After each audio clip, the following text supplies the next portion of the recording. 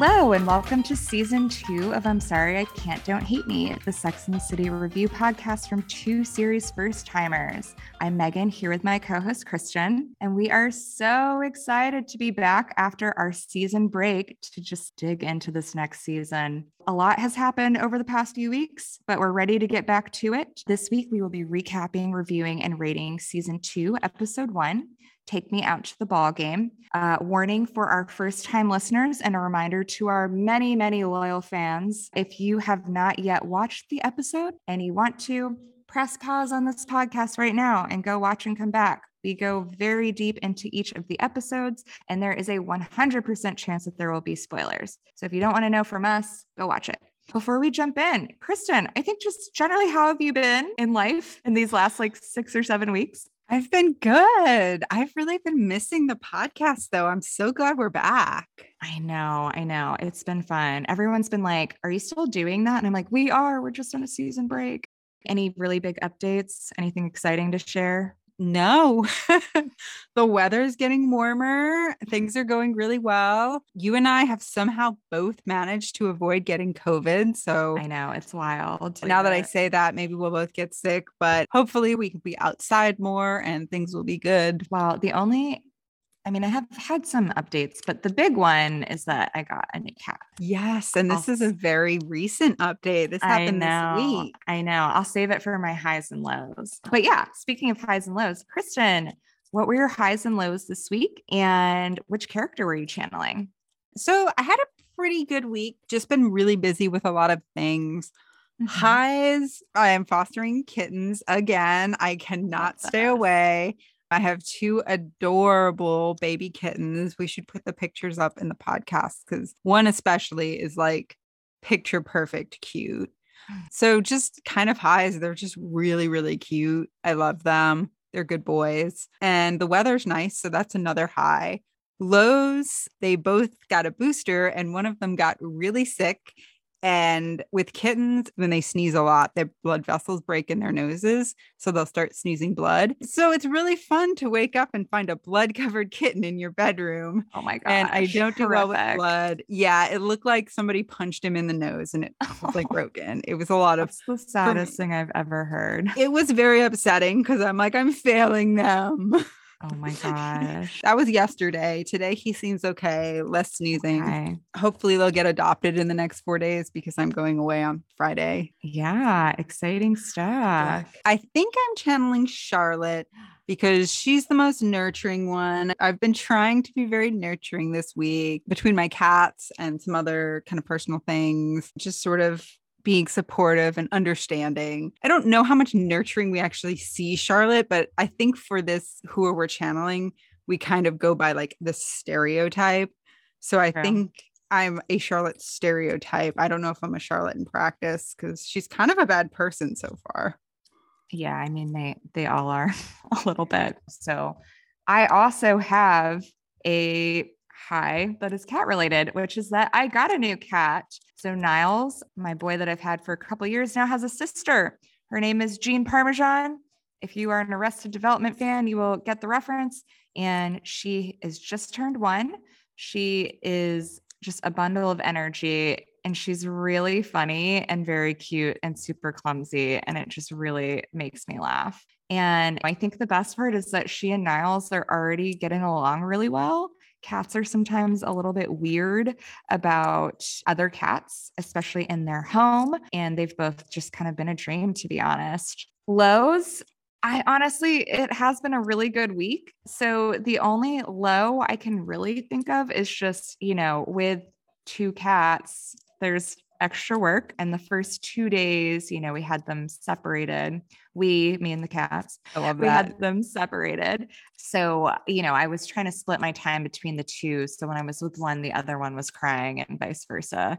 And I was just like very tired because I didn't sleep all those first couple of nights, but we're getting into a routine and it's good. And it's settled down quite a bit. So it's been really exciting. Kristin, we're twin Charlottes this week for a very similar reason. Because we love our kitties. Yeah. I've been feeling very maternal to my cats. And we think that Charlotte is probably the most maternal. She's definitely the one that has baby fever of all the gals. and I guess we have kitten fever. And so for that reason, I am a Charlotte this week. I love that we both are hardly ever Charlottes, and this week we're twin Charlottes. So that's I exciting. know. I guess without the podcast, we've both thrown ourselves into cat parenting. It's true. It's true. There'll be some variety now that the podcast is back. Now I am going to have things to do. Exactly. Now I have to go out and be social again. I know. So before we jump into the recap, Kristin, do you want to touch on some of the research for this episode? I do. This is the first episode of season 2. It's called Take Me Out to the Ball Game. It originally aired June 6, 1999. And it has an IMDb rating of a 7.6. This is tied with the highest scoring episode from season 1, The Drought, which was the farting episode. So that bodes well for season 2, I think. And the Rotten Tomatoes score for season 2 is actually significantly up from season 1. It was 44% for season 1. It's now 60% for season 2. Again, it's a good sign. Bodes well. As for this episode, it was written by Michael Patrick King and directed by Alan Coulter. Is that how you would pronounce that name? Yeah, it's spelled the same as Ann Coulter, so I assumed that it was Alan Coulter. An unfortunate last name. I don't think they're related. Well, that's good. So he is mainly a TV director. He has also directed 2 movies, Hollywoodland and Remember Me. I like the direction in this episode. We'll talk about it more. Remember Me, I think that was the Secret 9/11 movie, right? I think so. Is that the one with Robert Pattinson? Yes, where it's like the whole movie is about their love story, and at the end, and then he dies in 9/11. He's in the building, and then it's like, oh, the office building is the World Trade Center. It's September 11. Now he's dead. But I do think both artsy kind of movies. He also directed a lot of HBO shows, 9 episodes of Sex and the City, 12 episodes of Sopranos, Boardwalk Empire. And then he's also done episodes of The X-Files, Law and Order, and House of Cards, along with some other shows. Guest stars, we have a repeat appearance, as we knew we would, by James Goodwin. He plays James, that's Samantha's love interest from the end of season 1. Then we also have Mark Devine. He plays the new Yankee. He seems to be a bit part actor. He's done a lot of the standard acting gigs like Law and Order, CSI. Most importantly, Meaghan notes that we need to mention he was in the critically acclaimed film Masters of Disguise with Dana Carvey. Maybe it's famously bad. I think it's one of the lowest rated Rotten Tomatoes movies of history or something. Yeah, I've never seen it, but I definitely know a lot about it and how terrible it is. But he only had a bit part role in Masters of Disguise. So if you liked his work in this episode, maybe find the CSI episode he was in instead. So then also we have Robert T. Bogg. He plays Charlotte's love interest, Paul Erickson. He has a pretty extensive IMDb, but it's all small and bit parts. Nothing noteworthy except he was in Chicago Fire and Law and Order. Boy, Law and Order really keeps all actors in business, don't they? Oh, yeah. Have I told you the story about when I saw the bouncer from the bar I used to go to in an episode of Law and Order? And I was like, oh my God, that's Tracy. It feels like anybody that's trying to get into acting in New York will be in a Law and Order episode. Anyway, I think with that, it is time to jump into the recap. All right.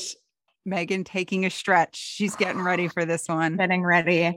I'm warming up. Apologies if I'm rusty. We haven't done this in a few weeks. So the season premiere starts with a panoramic view of pre-9/11 New York skyline.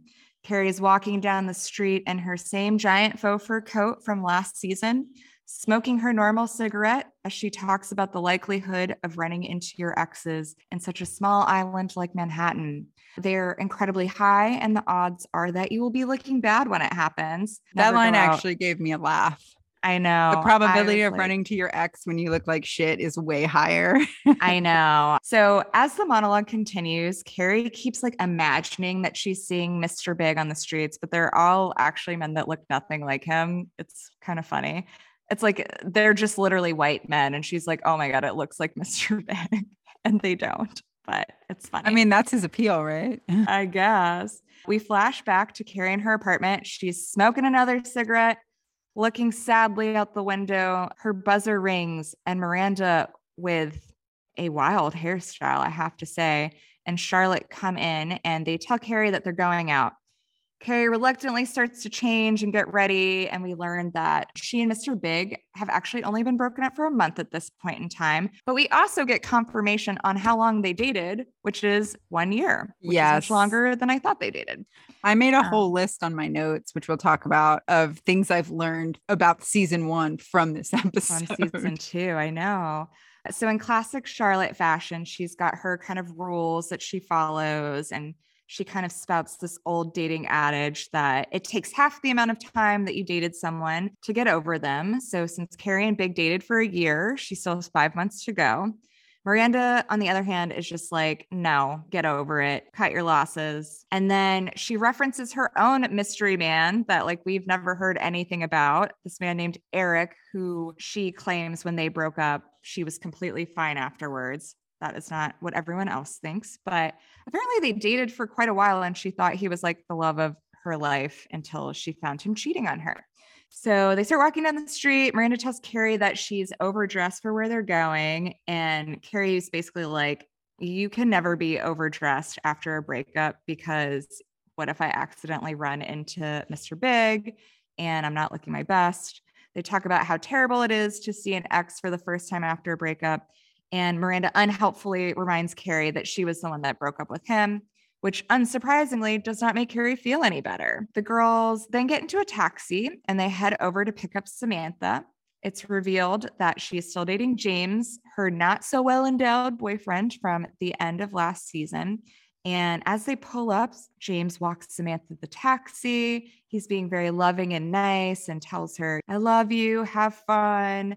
And, she looks really happy until he kind of turns away. And then Charlotte comments on how great everything is going. And Samantha's basically like, even after 2 months, she's still unhappy with James's small penis and she's not happy in the relationship. We flash to the girls at Yankee Stadium. That is their surprise destination. Carrie is day binge drinking beers and smoking cigarettes, while Miranda is clearly the only one that is at this game and cares about what's happening. Miranda excitedly tells the girls that the newest Yankee is coming up to bat, and he's like very hot and single. She rambles on about his stats. And as she's kind of going on this kind of monologue about his sports stats, Carrie starts to think about what her own stats would be for dating in New York. 10 years in New York, 5 relationships, 1 serious relationships, all have ended in breakups. Not a great batting average, I guess you could say. While she's kind of doing this, she accidentally catches a fly ball and it's very exciting. And everyone's like, what are the chances? And they made it seem like it was winning the lottery, but I feel like it can't be like that rare. I asked Mitch about this. If they're in the nosebleeds, like all the way up, foul ball, like that would not happen. Okay. Think about a baseball stadium and like how hard. A lot of plot holes here. Yeah, they made it sound like they had the cheapest seats all the way back, and it looks like they are, but yeah, I don't know. I feel like it's a big deal for where they were sitting. That's fair. Okay, that's much better than my assumption, which was just like, this is not that rare. I don't know why they care. The game ends and the girls go and wait outside of the Yankees locker room, which they're able to get into because Carrie has a press pass and they're trying to get the new Yankee to sign her fly ball that she caught. Samantha, unsurprisingly, is very horny and she's just eye fucking all of the hot baseball players in their cups and just being kind of creepy about it. The new Yankee comes out and Miranda excitedly asks him to sign Carrie's ball, to which he obliges. He kind of takes a shine to Carrie. It seems like he was intrigued by her lack of interest in sports. So he kind of thought that was funny. And then, he starts walking away and Carrie's like a little tipsy at this point. So she decides to just kind of go out on a limb and she chases after him and invites him to the Dolce & Gabbana party that she's going to. Miranda is like mildly jealous and she's like, what the fuck? you're rebounding with a Yankee, like you should be rebounding with a CPA, which, ew, why? No offense to the CPAs listening, but. And she said a balding CPA. Yeah, I don't know why that would have to be a rebound, but that is Miranda's idea of a rebound. So anyway, Miranda's a little bit jealous, and then Samantha sneaks into the locker room so she can see all of the naked men and ogle their dicks. It's weird. And I did not care for that, but okay. We flash back to Carrie, and she's back at home typing away. Now that she's sobering up, she's starting to wonder, should I really have done that? Wondering whether Charlotte is right and that she should just kind of take time to wallow a bit and get over the breakup. And this sparks the thesis of her new article. What are the rules of a breakup? So we flash to a talking head scene. It's all people that are at a baseball game, unclear on whether the same one or just a general baseball game. We start with a man who's kind of spouting some toxic masculinity thing. And his rule is that no matter how much the breakup hurt, you cannot cry afterwards. Otherwise, you'll be known as the guy that cried because of a breakup, because apparently that's a bad thing. The next woman says you shouldn't contact them for 3 months because that's the amount of time it'll take for you to lose the weight that you've gained from the breakup. And then we see one of the Yankees in the locker room who basically says, give her whatever she wants, but don't sign any contracts. And then I think the last person is just delete all of his contact information and run and hide. A classic talking head scene. I'm surprised that we're still seeing that in season 2. But anyway, Carrie is getting ready for her date. While she's getting ready, she accidentally stumbles upon a picture of her and Mr. Big in bed, both looking very happy. And it makes her a little bit of a sad cat. And she vows to get rid of all of the pictures of them where he looks sexy and she looks happy. Seemingly having pushed these sad feelings away, we cut to Carrie and Charlotte at the Dolce & Gabbana party, which Carrie says is a wild success. They are seemingly on a double date, Carrie with the new Yankee and Charlotte with her new boyfriend, Paul Erickson. And he is an executive from a jazz recording label. He and the new Yankee talk jazz and contemporary music and that kind of thing. And on the surface, this man seems like kind of the perfect guy for Charlotte. But as always, he has one fatal flaw. And that is he is always openly adjusting his dick in public with just no shame at all. And so while Paul is talking to Carrie, she sees this and she's kind of ugh, and looks away. And when she looks away, she thinks that she sees Mr. Big again, but it's another mirage of a not so similar looking white man. Carrie and the new Yankee leave the party. And as they're walking down the street together, we find out that his name is Joe. They share a sneaky little kiss. And, this is Carrie's first kiss since the breakup. And it's at the 4-week mark. So she's kind of feeling a little bit better about things. We cut to a scene of the 4 gals at a diner together. Charlotte is reading the newspaper and she sees Carrie on page 6 with Joe, the new Yankee. And Samantha basically says that Big is going to see this and want to die. Miranda tries to change the subject and show the girls her new Palm Pilot, which what a love throwback. That. But the girls are still caught up talking about Mr. Big and Carrie seeing each other for the first time since the breakup and how it's kind of really satisfying that the first time he sees her is going to be in the newspaper with this great guy. Miranda asks why they're still talking about Mr. Big. She's just yeah, he hurt her. He sucks. Why are we still talking about him? And she wants to change the subject. So they're all kind of silent for a little bit. And then Charlotte shares that she's having problems with her boyfriend, and Miranda gets annoyed and storms off to go get the check. So Charlotte starts to share the problem with Paul to Samantha, and she's like, oh, I already know about his junk adjusting problem.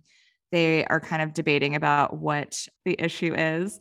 And Samantha suggests that it is because he has low-hanging balls. Charlotte says she doesn't know that, though, because they've not yet slept together. And then Miranda comes back, asks what they're talking about. They say they're talking about Paul's balls, and Miranda becomes visibly upset. And she basically scolds them and says, we're 4 smart, interesting women. Why can we not talk about anything except men? And kind of storms off. And, we'll get to this a little bit later. I see her point a little bit, but also it feels a little unnecessary. Also, I love that none of them really react when Miranda gets upset either time. When she storms off to get the check, they just continue the conversation. And then I kind of feel like she storms off the second time and leaves the restaurant. They're just anyway, back to Paul's balls. That's true. It's a weird dynamic. It is, which kind of implies like, oh, this is just another one of Miranda's things, I guess. Yeah, But exactly. She they just does that. yeah, no one seemed really fazed by it. You're right. So anyway, we flash to Samantha and James having sex. Samantha has decided that instead of breaking up with James for his small penis, she's going to try and coach him like a seasoned coach training a rookie. So lots of baseball analogies and metaphors in this episode. We then see what feels like, I don't know, to me, it felt like a really excruciatingly long sex scene where she's like trying to train him to be good at sex, regardless of the equipment he's working with. And so I don't know. It just felt really long and It it went was on for a super really long cringy and time. awkward. And I was like, I can't wait for this scene to be over. But it's seemingly unsuccessful. Samantha is not finishing and decides to bring a vibrator into the equation. And James is like, well, wouldn't it be more fun if it was just us two? And Samantha reluctantly turns it off, does not finish, and is dismayed.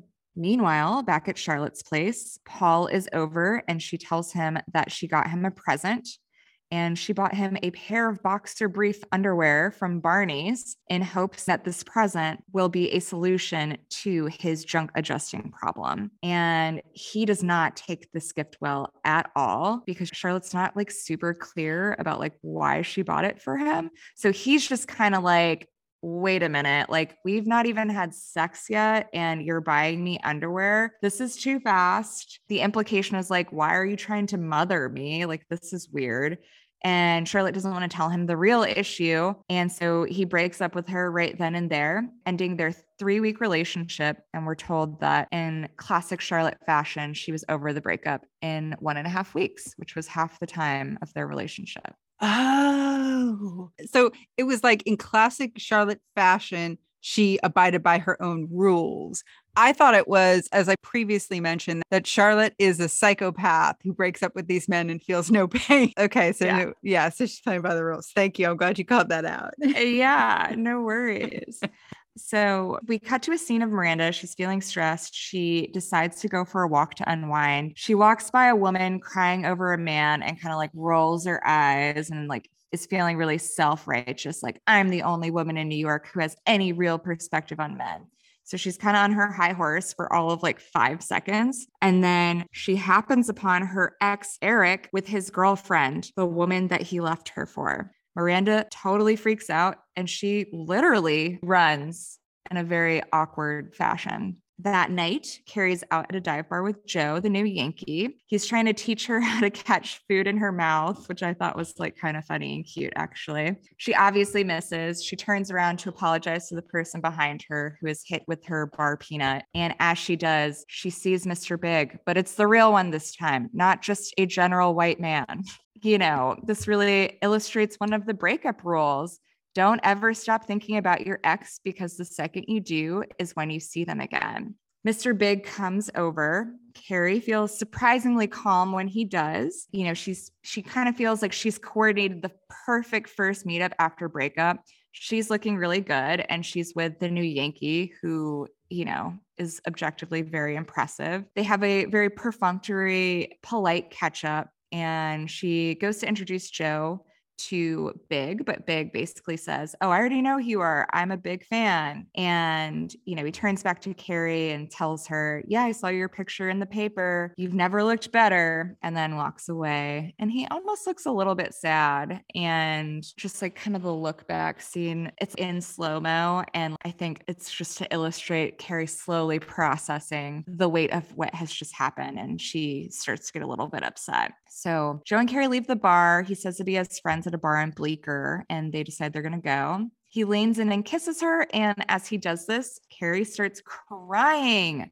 She tells him that Big was her ex. And yeah, I'm just not ready for all of this and tells Joe to leave. And he's kind of like, I don't know what to do. So he's just like standing there, like trying to not be a jerk and be supportive, but also like is a man. So a little bit emotionally inept. So Carrie just decides that she's going to leave instead. Carrie goes to a payphone and she makes a call saying she knows that things are really weird between whomever she's speaking to right now, but she needs to talk to them and asks them if they can meet at quote unquote their place in 15 minutes. So to the audience, it really seems like, oh, she's calling Mr. Big. She's had a moment of weakness. But then she gets to the diner, and the person she's actually meeting is Miranda, which I was very relieved by, actually. She tells Miranda, like, hey, I know you don't want to hear about Mr. Big and this breakup, but like, I just saw him out in the wild and I completely fell apart. And, I know you want me to be over it, but like, I'm just not ready yet.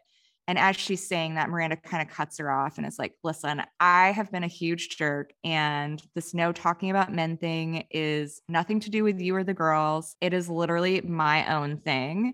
And basically, I don't think she says the words, I'm sorry, but they're implicit. She then tells her, like, oh, she ran into Eric on the street the other day.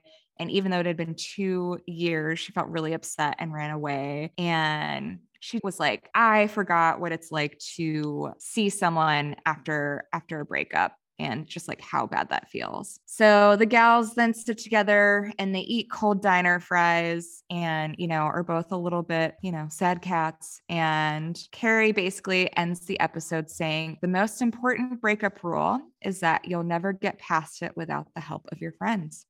And that is the end. Yay. Kristin, what were your thoughts on this episode? I liked this episode. I did too. Like, I was surprised. I didn't like love it for any particular reason, but it was way more watchable. And when it ended, normally I'm like, we're in 22 minutes in, 8 more minutes. When this one ended, I was like, oh, it's over. Okay. I know. No, I felt the same. I thought it was super enjoyable. You kind of touched on this at the top. I thought the directing on this one was really good. He did some cool stylistic things that I think really helped to illustrate like the emotional turbulence of after a breakup. I think especially like I was talking about it in the recap, like the slow-mo scene. Yes. I So was that like, was oh, that's a really good touch. I like that. because what you mentioned in the recap, so Big is there and he puts his hand on Carrie's shoulder and then is like, you're doing great, good for you, and then walks away. And it like goes to slow-mo and you hear just a heartbeat, like the music fades down and it's just like Carrie's heartbeat. And it really feels like, okay, well, like it's actually over. Like he's not coming over to win her back. He's going on with his life and like it's done. And it's sort of like the reality. A little bit sad, but like he's happy for her. Even though I don't like Carrie and I don't like Mr. Big, you do kind of feel that really relatable. Yeah, exactly. I really liked it. And like I think this episode just like particularly resonated with me. I'm, not a I keep saying sad cat. I said it like at work the other day and now I keep saying it. For the listeners that don't know, I not like super recently, but relatively recently went through a breakup like a few months ago. So all of this just felt very relatable. I wouldn't say this episode was like overly funny or, whatever else, but I think the subject matter really resonated with me. And I also just liked a lot of the directorial decisions that were made. I have said this probably a couple of times on this podcast, but you would be surprised at how often you run into exes and people you've dated in New York. It's way more often than you would think. So the fact that this entire episode was basically about that, I felt really validated. That's how Big and Carrie met, is that they just kept running into each other everywhere. So like, I think it's very justified. I mean, this show is very overindulgent to Carrie, but like, in this case, she was right to be worried about it because they definitely were going to meet up with at some point. Yeah, for sure. I think the only thing I was kind of like, I could have done without the sports metaphors, but that's just because I'm not a sports person. It was actually very consistent with the theme. And I think, like even the idea of like breakup rules, like that ties into the idea of like it being a game. So I did like that. I really hated the sex scene where Samantha was being a coach. I hated that too. Hated it so much. I watched this episode 3 times, and the last 2 times I was like, I have to fast forward through this. I cannot watch it. It's so cringy. Same. I just muted it and looked away. I don't need to see all that. It was also so bad. To retouch on some of the things we talked about in the last episode of sort of the season 1 issues we had, we finally do get a scene of like hot semi-naked men, But then they Mhm. make it so gross because Samantha is creeping on all those players in the locker room. I And like, know. I don't know if there was like maybe if she had seen it by accident, but she was like No, she was creeping actively up and like looking. sticking Yeah. her head in the door and like looking at them like they were not consenting to that. One guy like catches her and like they're not into He's it. like, "Can I help you?" Yeah, it's just creepy and weird. Yeah. Yeah, I don't know. I didn't like that. I have a question for you. I just Ooh, want to okay. like get your thoughts on this. Why do we think Miranda was so bitter about everyone talking about men? Like, I had a couple of thoughts, but I I would love think to hear your thoughts. I mean, I don't think she's wrong where she said, we're smart, successful women. Why can we talk about nothing but boys? The way she was trying to like jam it into the conversation, like Carrie's picture is in the paper with the new Yankee. Like that's Yeah. worth discussing. That's a big deal. At that point that she decided to get upset, didn't really make sense. But overall, I don't blame her. I don't, but like it was clearly something else, right? Like it just felt really out of place I when think she the was like bringing it idea up. she's still wearing her overalls. I think she's still in like drought phase. I think Hmm. she's just kind of not into like dating at the moment. I don't know. She just Yeah. doesn't have anything to contribute to that conversation. And See, yeah, I was also wondering if maybe she was like a little bit jealous of Carrie going out with the new Yankee.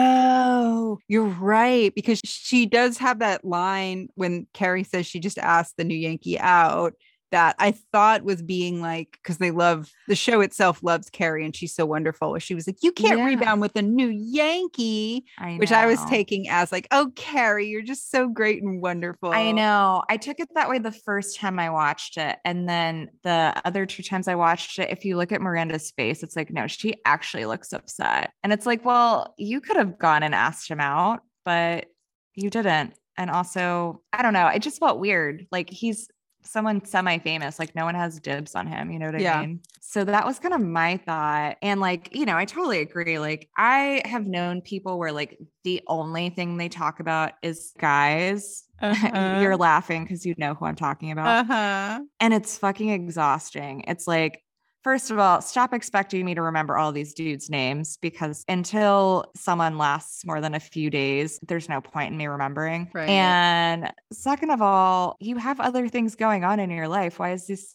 the only thing you want to talk about? So, like, Yeah. that I can relate with, but I just felt like the timing of her bringing it up was really weird. Right. Like I understand during the baseball game, all they wanted to do was talk about boy stuff. And I could see how she would be annoyed by that because it's like the whole point of this is for Carrie to not think about it. But at the restaurant, they actually had things to talk about. Carrie was in the paper.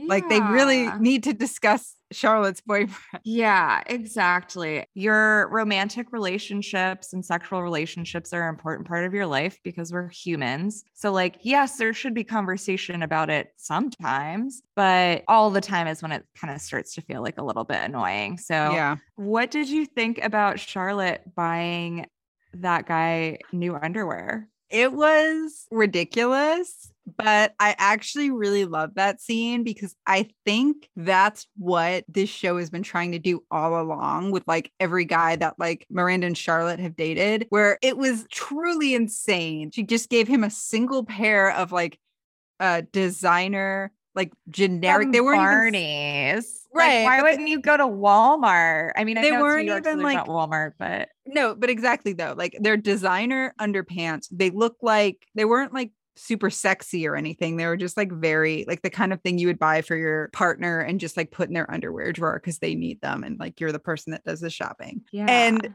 it was insane that she would do that. But then his reaction is not, why did you buy this for me? This is insane. His reaction was, you're already shopping for me. This Yeah. relationship is moving too fast. I And I know. loved that. I just love that there was like no conversation about like, why did you buy me this underwear? Right. He Like, wasn't that's a like, weird thing to do. yeah, because that would be the appropriate reaction is like, that's really weird. Why would you buy this for me? And then maybe she would be Yeah. like, well, I noticed you're like touch your junk a lot. And that would be like, that's still not a healthy way to approach that issue, but like that would No. make more sense. But they're both just being crazy. And I did like it because it's like, okay, Yeah. nobody's forcing anybody into having weird sex. Yeah, yeah, It's yeah. not gross. It's just like, oh, okay, these are two dysfunctional people being dysfunctional. And Uh-huh, it was uh-huh. funny that they both reacted in such weird ways. I did think it was pretty funny also. How do you think you would have approached it? Like in my mind, I don't know. The old Megan probably would have just not said anything and just like ghosted or something. The new Megan that has an emphasis on communication would probably just be like, hey, it's a little weird that you keep adjusting yourself in public. Like, is everything okay? Like, do I need to know I mean, about yeah, that's what something? you have to say. Yeah. Yeah. Well, also the fact that they haven't had sex yet and she's buying him underwear, like that's really weird. Right. It's a very intimate, quote unquote, gift to give someone. And it was weird. It was so weird. But I did like it because it was Yeah. weird in a fun way. Yeah, for sure. I think that was one of the funnier parts of this episode, in my opinion. I agree. I think you touched on this a little bit. I actually felt like a little bit sad for Carrie when she ran into Mr. Big. Yeah. Like, I mean, and I think a lot of that was due to the direction. yeah, it like you really feel the punch in the gut, Mm-hmm. feeling like Because she it's builds it really up of done like, oh, I'm well. gonna run into him and I have to be looking good. I have to do all this stuff. And then you do, and he's like, good to see you. Okay, have a great life, and walks away. And like, that's I it. That's know, might I be the last know. time you see each other. It's like the perfect situation for him to run into you, but then it's also like, oh wow, this is really done when that happens. Yeah. I will say SJP is not really good at acting like she's crying. No, that She's was, very I did bad at not like it. that scene. Yeah. I mean, she's like trying to get the Yankee to leave her alone. Uh, Yeah. Well, even in the last episode of last season, she was crying, but like I feel like that might be a weakness of SJP as an actress. I don't think she can cry on command. no, she's good at acting like things are awkward, but not so Awkward and much being uncomfortable. sad. Yeah. That is tough. But maybe we'll see that progress. Who knows? Maybe. I feel like this is going to be an emotionally turbulent season for Carrie just because breakups Fresh and off a shit big are breakup. hard. Yeah. Yeah. I liked that we see Carrie on the phone and you think she's talking to Big and then it's actually Miranda. I was like, oh, that was good. Good one, Alan. I like that because I like how they play up your friendships are as important as your relationships. And it is I like, yeah, you're agree. having a fight with somebody and you need them and you meet up with them, and it's not always going to be a romantic partner. I know. I liked that from a writing perspective, especially because like just like cliches and stuff, it's like you're Mhm. always like calling your ex in the rain, like sad. Yeah. I was like, yes, I love the way that he did that. I thought it was written well and also directorially stylized well. You know what I liked about that when they What? did meet up? It was a What? shout out to me personally and my call out from last season about Cynthia Nixon and SJP eating the food. Oh, yeah. So we know that Carrie asked Miranda to meet her in 15 minutes at their place. Yeah. When Carrie gets there, there's fries on the table. She picks one up at the end of the scene, eats it, and says, "These are This is cold." cold. And Yeah. Miranda says, "Who cares?" And eats one back. And I feel like that's a call out to them always eating the food even when it's cold. Because it Yeah. doesn't work for the scene. Why would the fries be cold? And why would she say, "I don't care"? Other Yeah. than there were probably props and SJP ate one and said, "Oh, these are cold." And Yeah. they were like, "Let's leave it in." I liked that too. Also, I've had this theory since last season that Miranda is Carrie's favorite. And this Oh, for to me sure. reaffirmed that. Speaking of things that were directed solely at me, clearly Michael Patrick King took a time machine to listen to our episodes on season 1 and then went back to write season 2, Yeah. because I went on a bit of a rant in an earlier podcast that I couldn't believe that none of the women had been in a serious relationship before. Oh my Like, gosh, Kim and I I. thought about that too when that came up. I was like, Kristin just went on like a tirade about that. At the beginning of the episode, Miranda says, "When I broke up with Eric, I was over him just like that." And I was like, yes. And then they caveat it with Carrie saying she never talks about Eric. In other words, of being like, that's why she's not brought him up in all of season 1, Kristin. It was So sensitive, funny. okay?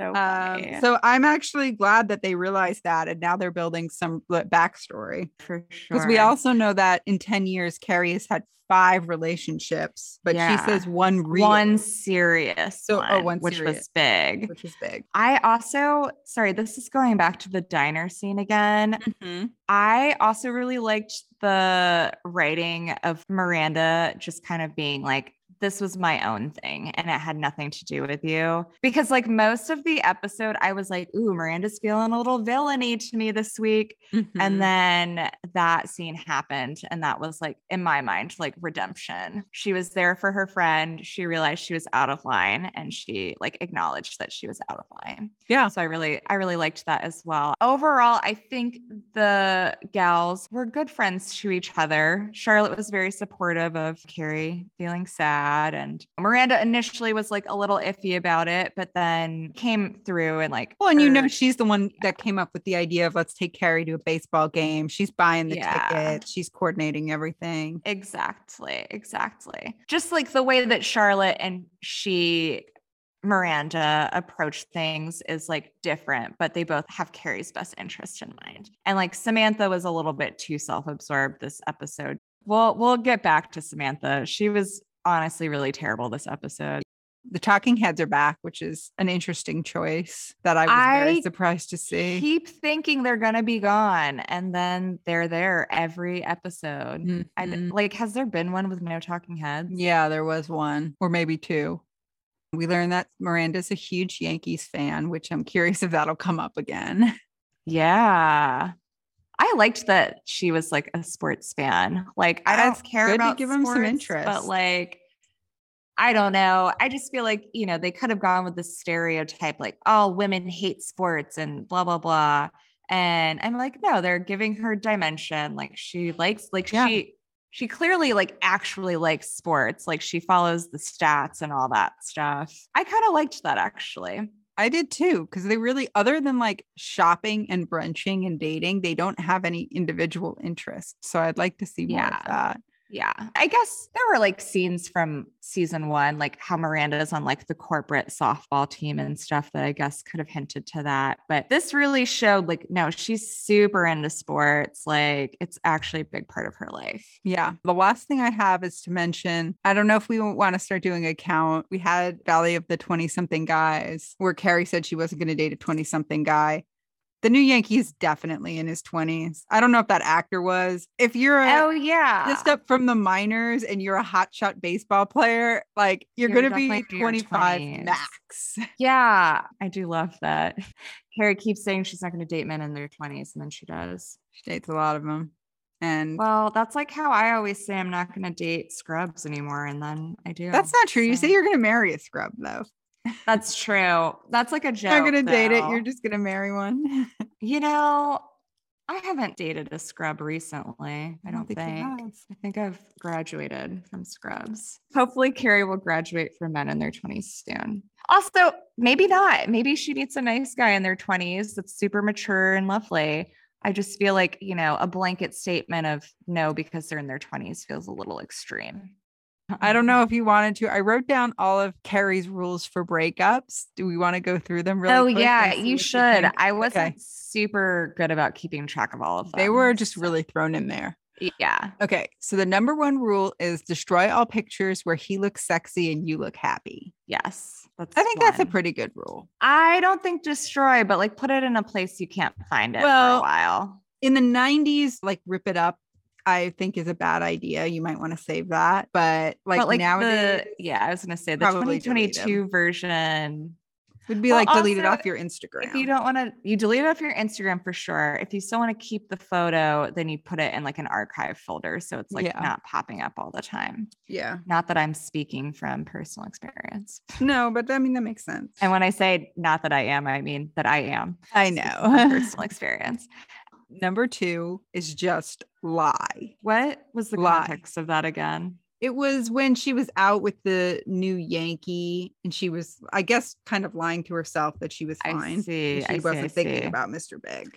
Got it. Yes, that makes sense. And that one, I think that kind of tracks because, like, Yeah, even if you are upset at a certain point, you can't just wallow in it. So I guess you kind of have to lie to both yourself and other people. for sure. Yeah, your friends only want to hear about your breakup so much. Right. Even supportive ones, right? Like there gets to a point where it's like, all right, you can't use your friends as free therapy. I remember Free. another rule was never stop thinking about your ex because the second you do, you'll see them, which Yep. woof, that one felt real to me. It hasn't happened recently, like in the last couple of years, but when I was in my 20s, it was like clockwork. Like the second I was dating someone else or like moving on with my life, that was when an ex would show up. That was number 4. Number 3 is, which is very relevant to you, I know, Megan. Until Okay. emotionally stabilized, enter no store. Because you're a Yeah. shopaholic. I was being sarcastic. I'm very into shopping. No. I mean, I guess No. that's true for Carrie. Yeah. Obviously, she mentions that the dress she got for the She maxed out her fashion credit show, she card. mashed out her Yeah. credit card, and then later she goes on a shopping spree with Charlotte, and she has like a ton of bags from like designer stores. So I don't Classic. know what Carrie's credit situation is, but it's pretty toxic example. Yep. We I have have one where that in my Carrie has to problematic things too. declare bankruptcy later because like you can't just live. She's a 30 something year old woman. If you're maxing out your credit card to get a dress that you're going to wear once. Not good. Not good. Okay. I accidentally said 4 because I forgot about that rule. Was there another one There's the 5th between? one. The 5th and final one is no Yes, I know matter that who one. broke your heart or how long it takes to heal, you'll never get through it without your friends. Which isn't Yeah. really a rule, but it's a None of those statement. were really rules, Not really. but It's some fun advice. It's it's not good bad. advice, not really rules, but No. I think for the purpose of the show, it works. Are we ready to jump into segments or did you have anything else? Yeah, I don't think I have anything else. Do we want to start with nostalgia? Yeah, I have 3 I things. bet they're the same as One I have. is Carrie openly smoking at a baseball game. You definitely Oh, cannot do that anymore. And then mhm, her referencing Giuliani was like such a mhm. late 90s, early 2000s thing. Like, Yeah. I think she said the words exactly were like, this is the only place where I can smoke and drink without getting arrested by Giuliani or something like that. Yep. For those of you that don't like know the history of New York, like 80s and 90s, it was like kind of seen as a pretty seedy place. And Giuliani came in, he was the mayor, right? Hmm. Came in as the mayor and started being really tough on crime. And people really credit him with like cleaning up New York. But he also Really, like Times Square used to have like strip shows and things, and he shut them all mhm, down. And yeah, it's controversial, but it is it is just controversial. a very 90s New York, late 90s comment to make. The And reference then, was very funny. And yeah, it's funny because, like, I don't think, well, I know that I didn't live in New York in the 90s. I'm pretty sure you didn't live in New York in the 90s at early all. 90s. I lived in Long Island. Ah, yes, I yes, certainly yes. wasn't smoking and drinking in I know, but it's like funny because that legacy has like lived on so long that even though like that reference was before both of our time in New York, we both know about it. yeah. Carrie and the baseball player being on page 6 of the newspaper is like the 1999 equivalent of showing your ex that you're doing really well through like your Instagram stories now. It You know what is I no, mean? it's like being retweeted by like Gothamist or something. Yeah. I guess to me, it's like, I feel like a lot of people when they break up, like they just start posting like a bunch of Instagram stories because they know their ex is watching. So it's Right. like, look how great I'm doing. Look at all these Or fun the things. Yankees official account Yeah. tags Carrie and that guy in their Instagram Oh yeah, and then story. she like puts it to her story. Okay. Exactly. I was like, "Oh man, this is like so like 1999 like showing your ex you're doing well before social media." The other nostalgia thing just besides the fashion, which we will obviously get to, was Miranda's new Palm Pilot. Yes, she was very That excited made about me it. laugh so hard. I have not thought about a Palm Pilot in so fucking long. I remember, Same. I don't know when it would have been. I mean, it would have been late 90s, early 2000s. My aunt, who's like been in corporate America for, quite some time, at that stage had a Palm Pilot. And I remember seeing ads on TV for it all the time. And like, I really wanted a Palm Pilot, but like, also, I was a child. Like, what the fuck was I going to do with a Palm Pilot? I didn't even have an email at that point. So I was like, wow, that's something I haven't thought about in a very long time. Yeah, I mean, that's sort of some of the other things I had from this episode. The picture Carrie finds of her and Big, she says that Mhm. they took with a disposable camera, Oh my gosh, which, disposable cameras are back though. It's like yeah, $50 to like develop the film though. I was just I talking to a know. friend about that. It's insane. But that's like how I took pictures my whole teen life. Yeah. And then payphones. There's like a bunch of Yeah. payphones in the background where she's breaking up with the Yankee. And then she calls who we later find out to be Miranda on a payphone. I guess people my age, at least, like it seems like something that's still around, but I haven't Mhm. seen an actual payphone in years. I haven't So either. that's I've kind of also fun. never used a payphone. I was so young. Like, who was I going to call on a payphone? I used to have to use the payphone at the mall to call my parents and tell them to pick me up or say, "Can I stay later? I want to go see another movie." Oh my gosh. Yeah. I don't know. We just didn't even do the payphone thing. It was just like, this is the scheduled time that we're meeting, and I'll meet you there. Mhm. Are you ready to talk about fashion? Yes. Miranda's hair. Wow, wow, wow. So 90s. So it's a pixie cut, which like I think she's always had like a pixie cut, but like it Yeah. is styled in a very late 90s, early 2000s way. In this episode, it's like I feel like in every scene her hair is styled slightly differently. But always And crazy. yeah, like it's like managed chaos, like there's some like spikiness here and there, but like it's very intentional and it's very Yeah. angular, it's very like voluminous. And And she, I had a great time just seeing the different stylings in each scene. when she storms out of the diner, because the gals won't only talk about guys, she's wearing like a blue coat with the crazy hair. And then she has like a weird, like extra long blue beanie that she puts on her head. It is a bizarre look. Like it is a choice. With Miranda, she either wears like a very polished suit, which I assume is what she's wearing to work, or she's Mhm. wearing like giant overalls and like a blue puffer coat. Yeah, actually though, I thought her outfit to the baseball game was pretty cute. She had really cute jeans. They were like straight leg with a She cuff, which I liked. Yeah, and I actually liked she had like a red turtleneck sweater on and like a black leather or like faux leather jacket that had some kind of like designs. And then I loved her sunglasses. They were The like little white so ones. 90s, but like Yeah. they were so fun. And then the other thing that I noticed that I really liked, I don't really know how you would describe it. It's like when Carrie's on the second date with Joe, her outfit like almost looks like a little bit bohemian. Like she's got like a cute little Yeah. front braid, but it's I like like the side braid. not like a true bohemian because it's like a faux fur vest type of thing. And like that doesn't feel bohemian. I don't know what you would describe it as, but I thought that was pretty cute too. I love that look. They're like in that's like 1999.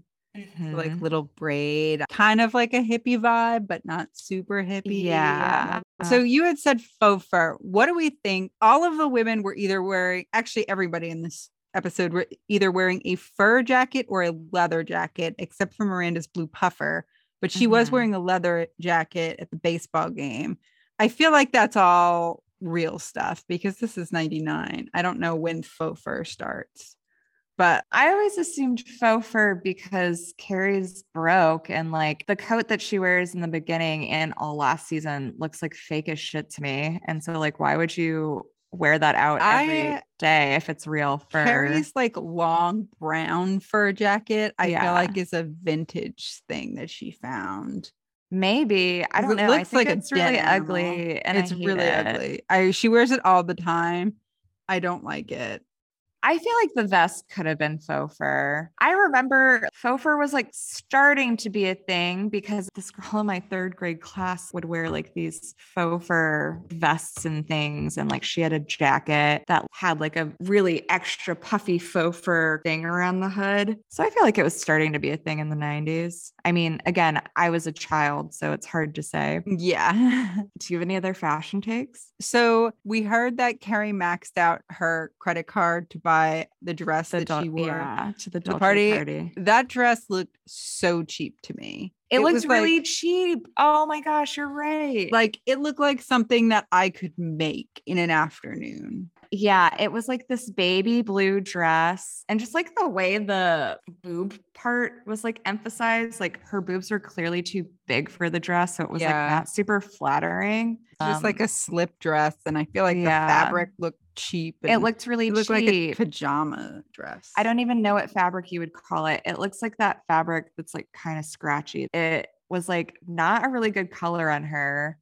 No. And it was also a very 90s color, I will say. Like baby blue was like, for whatever reason, a really big thing in the 90s and the early 2000s. And it was just like not a good color on her. Maybe that's what it was. She only had like $20 left on that credit card. So she just went to H&M. I'm trying to think of what the discount store in New York in the 90s would be. And Deb. Would it be Deb? Deb? Deb, D-E-B, Deb. Oh, Rainbow. There was definitely a rainbow. Yeah, Rainbow and Deb. Yeah, I don't know. No, I mean, I guess it's probably like a Filene's Basement type of thing. I did think overall, I didn't really care for her dress because I think it was just basic and black, but Charlotte just looked really pretty in this episode, especially at the Dolce & Gabbana party. Her hair was like extra smooth and sleek. She just looked really good. I agree. She looked nice. That's all I have for fashion, though.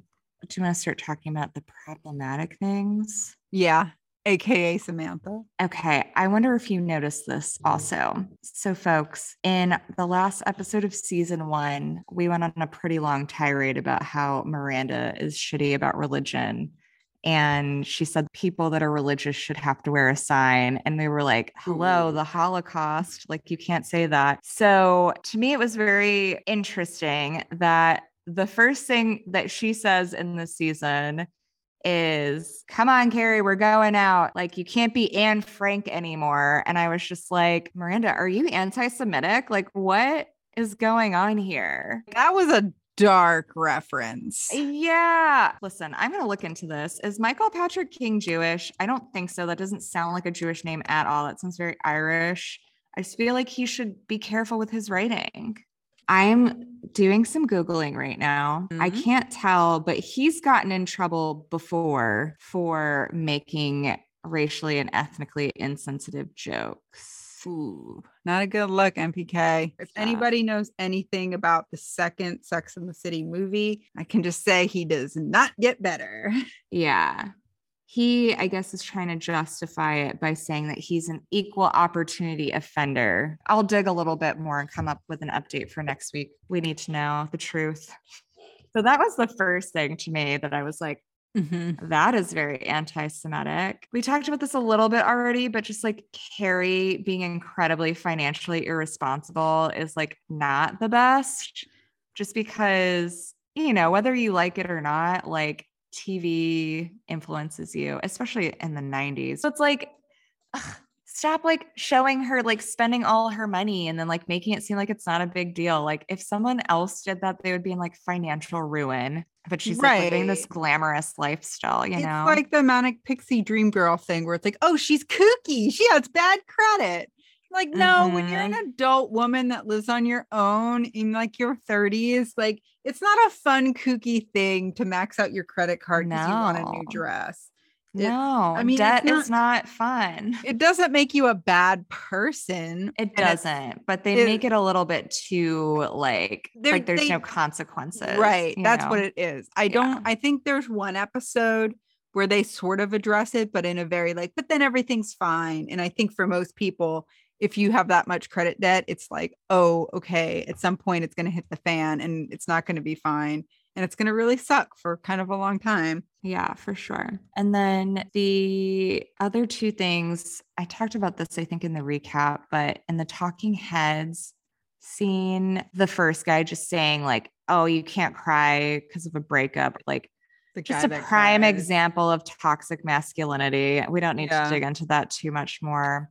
And then I think, you know, just the initial unsupportiveness of Miranda to Carrie having a broken heart was like a little bit problematic. Did you have anything else, Kristen, besides the No, Samantha I stuff? honestly only had Samantha. All right. Are you ready to dig in? Yeah. I'm gonna let you take the Oh, wheel I mean, here. so we know that Samantha really likes this guy, but she literally keeps talking about how miserable she is. And like at the baseball game, she has part of a hot dog and she shows it to Carrie and she's like, would you like to have sex with this Oh, every night? that And was it's so like, cringy. Oh, so bad. stop saying these intimate, like rude things about this guy to your friends and break up with him, or like sit him down and have a conversation about you're not satisfied in your sex life. And if he's not responsive to that, then like break up with him.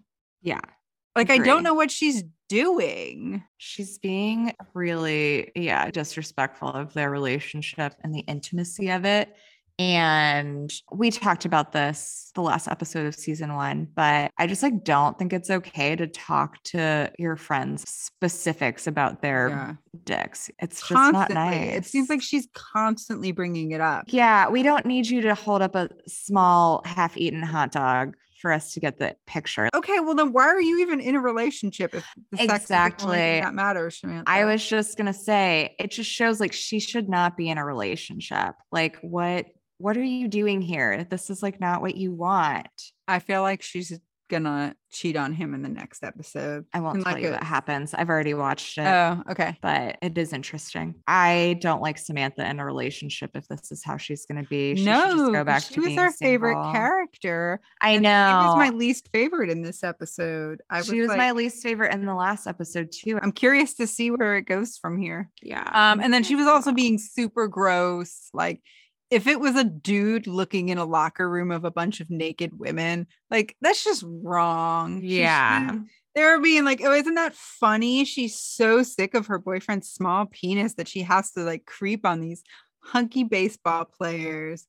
No, absolutely. This is not related or problematic. It just came to me when you said hunky baseball players. It's very funny because I've been to a couple of baseball games and a lot of baseball players are like notoriously not in well hunky. shape. Yeah. They're like, I'm like, clearly the only running they do is like the bases. Yeah.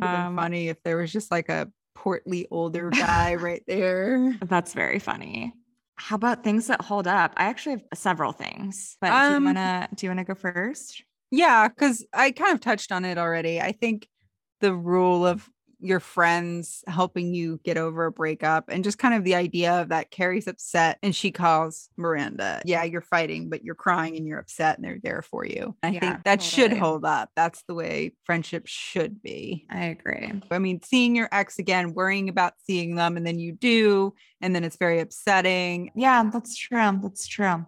What about you? All of my stuff is related to what you're talking about with like Carrie and the breakup and everything, but it's like a little bit more in depth. So like in the beginning of the episode, Carrie's just like very pessimistic about finding love again after her breakup with Mr. Big. And that is just like so relatable. Like you break up with someone and you're just like, fuck, I have to do this again, especially if you didn't want the breakup to happen. You're like literally just convinced, like, I'm not going to find someone better. So that felt very relatable to me. And also just the idea of like a quick rebound just to get a little bit of an ego boost sometimes is very relatable also. Yeah. Honestly, the entire concept of this episode, the idea of running into the ex for the first time post breakup, so relatable. Like as petty as this shit sounds, no, it makes sense. You always want to make sure that you're looking good and that you're like quote unquote doing better than them and like that you're with someone else. I know, literally after a breakup, I'm like, just in case, I have to make sure I look my best constantly because like I cannot be confronted looking terrible. Right. Yeah. And like, I don't know, with this last ex, these feelings have chilled out now, but like I had this like super fucking toxic fantasy that I would be out with like this new guy that I've been dating and, you know, he would see us and like he'd see like how good I look now and like, you know, I'm with this new guy who's like really cool and like is successful in all of the ways that my ex has wanted to be successful and like hasn't been as successful, like, like this Right. super toxic fantasy, right? Where it's Somehow like, he would just know what the occupation of your new guy is. right, exactly. Like we're gonna have a conversation and I'm And gonna he'd be like, see this you. person does that. Like it's so Right. toxic. And like I realize that the reality is if that actually happened, it would not give me what I'm actually looking for, which is I want him to just be, devastated. I'm not in his life anymore. Which Right. is like not the case, right? So that felt very relatable to me.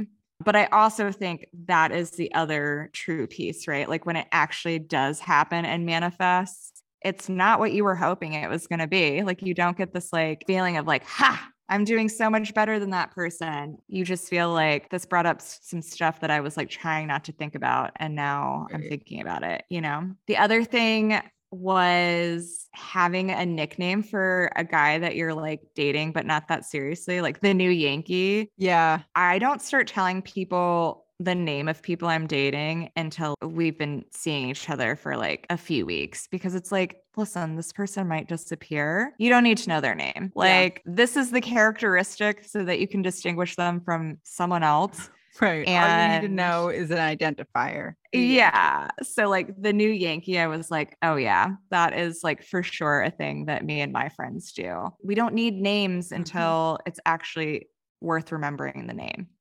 And then I would say just we talked about this a little bit, but Miranda just like getting fed up with the girls only talking about men. Yeah. We touched on this a little bit, so I won't dig too deep into it, but yeah, there are some people where it's like that's the only thing they want to talk about and you're just like, for fuck's sake, I don't want to talk about this anymore. I don't care about like the bajillion guys that you're seeing. Like it doesn't matter. And it's funny that it came up because I literally was just talking with my therapist like this past week and the week before about it's called the Bechdel test. And it's like basically Oh, testing if women can talk about anything other than men. So it was funny that it came up this week.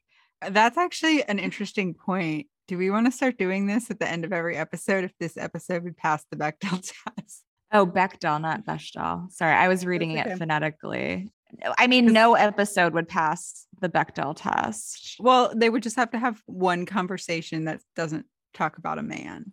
And Oh, it they only would, have to have one right. conversation. It has to have more than one named characters who are female or female identifying. And they have That to are have a talking about conversation not a that's man. at least 2 lines back and forth that isn't about a man. We could do that. I That mean, could we be don't have fun. to. I think I might just start doing it on my own. Also, Yeah. I'm curious if it would, because like I don't think this one does. Yeah. So that's it for things that hold up on my end. I think just more than other episodes, this one was a lot more relatable than some of the other ones we've seen. Yeah, and I think it was done well too. Yeah, agree.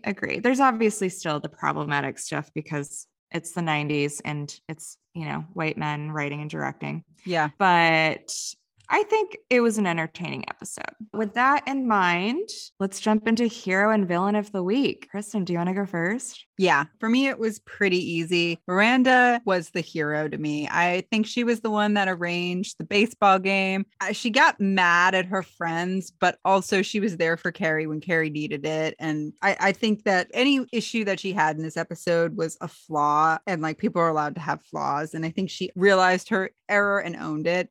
Mm-hmm. And I think she was the most supportive. And villain is Samantha because she's a villain Obviously.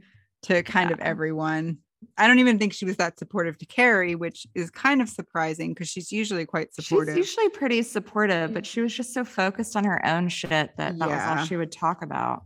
Yeah. What did you think? I like what you said about hero of the week. I had a different hero and now I'm like reconsidering. Mm. I said Charlotte. I said, even though her dating roles feel a little bit arbitrary to me, she feels really supportive of Carrie, just like taking her time to process her feelings. That's And I true. think that's a good thing. And, she had the weird interaction with the underwear stuff, but That I was don't more know. funny. That was more funny than like she's a villain. So I said Charlotte. Initially, when I was like looking at villain of the week, when I was first watching it and I didn't know how it was going to end, I was like, oh, this is a toss up between Samantha and Miranda, because I didn't like Miranda's like salty attitude. And I felt like she was like, the more I watched it, the more I was like, well, I could understand that. I was like, oh, is this like jealousy or like what's going on? But to your point, people are allowed to have flaws, and she recognized it. And she did kind of, come back and end up being there for Carrie when Carrie really needed her. So the villain to me is clearly Samantha.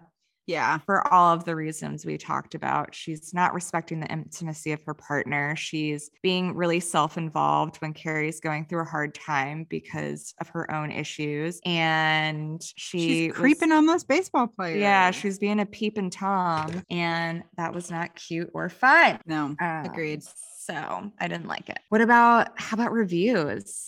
So this is the part of the show where we rate the episode overall for the quality of the sex and the quality of the city on a scale from 1 to 5. Yes. Kristin, do you want to go first? Sure. So we're adding a new metric this season where we're rating the overall episode. We felt that it was good to add the overall review because sometimes the sex and the city reviews are a little lower, even though we actually like the episode. So for just a little bit more clarity on our feelings of the episode, we decided to add overall. I agree. I'm going to start. So city, I actually give this one a 4 because they do go to the Yankee Stadium. They are out and about a lot. Some of it is stock footage. They're obviously on the same street in a couple of scenes, which is the thing that they do. But it did feel very New York. We got the Giuliani joke. I think it was a very New York episode. So I'm giving it a pretty high 4.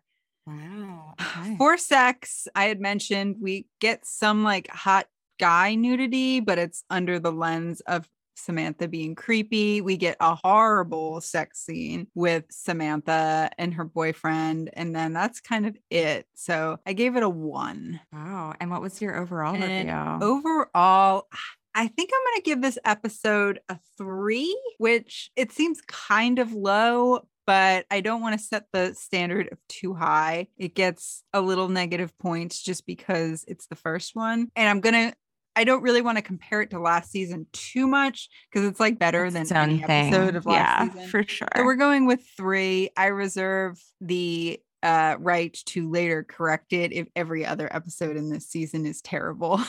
All right. I'm glad that you put that disclaimer in. I think you're going to want to reevaluate after the next episode. That's all I'll say. Spoiler alert.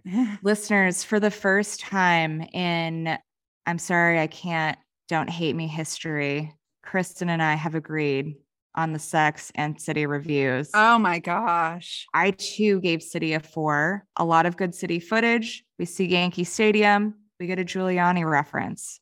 Very New York. Sex, a 1 for very much the same reason. The only sex we did see was Miranda and James, and it was cringy how she was coaching him. You can tell people what you want sexually without it being so like demeaning, I guess. And the whole thing was just cringe. Like him not knowing why she wanted a vibrator in bed was just like, ugh, why? I hate all of this. Just very unsexy. And then also she was being a creep, like spying on the men in the locker room. So sex gets a 1. My overall review is very in line with Kristin's, but slightly higher. I gave it a 3.5. Because I wanted to give it a 4, and then I was like, 4 feels a little bit high, but then I was like 3 feels too low, so I went with 3.5. I'm spiritual 3.5. I think you are right. I'm going to stick with my 3 for now, but I didn't really consider the half points for some reason. Yeah. That it does feel 3.5-y, but we'll see. I'd say 3.5. This is the closest we've ever come with our ratings, I think. That's pretty exciting. It is exciting. Well, I think that's all that we have this week. Well, thank you so much for joining us this week. We are so glad to be back.